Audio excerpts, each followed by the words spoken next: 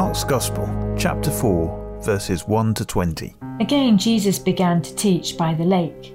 The crowd that gathered around him was so large that he got into a boat and sat in it out on the lake, while all the people went along the shore at the water's edge. He taught them many things by parables, and in his teaching said, "Listen, a farmer went out to sow his seed. As he was scattering the seed, some fell along the path, and the birds came and ate it up. Some fell on rocky places, where it did not have much soil.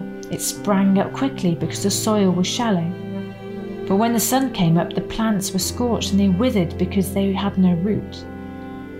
Other seed fell among thorns, which grew up and choked the plants, so that they did not bear grain. Still, other seed fell on good soil.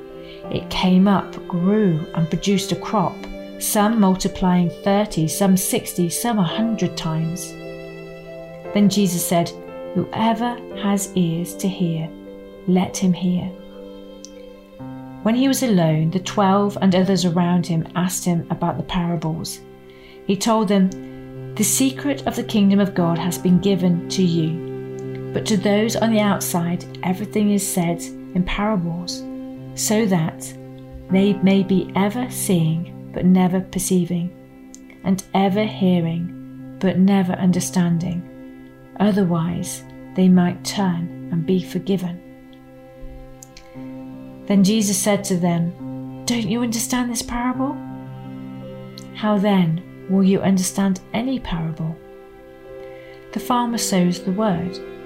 Some people are like the seed along the path where the word is sown. As soon as they hear it, Satan comes and takes away the word that was sown in them.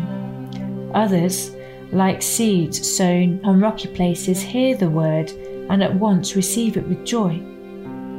But since they have no root, they last only a short time. When trouble or persecution comes because of the word, they quickly fall away.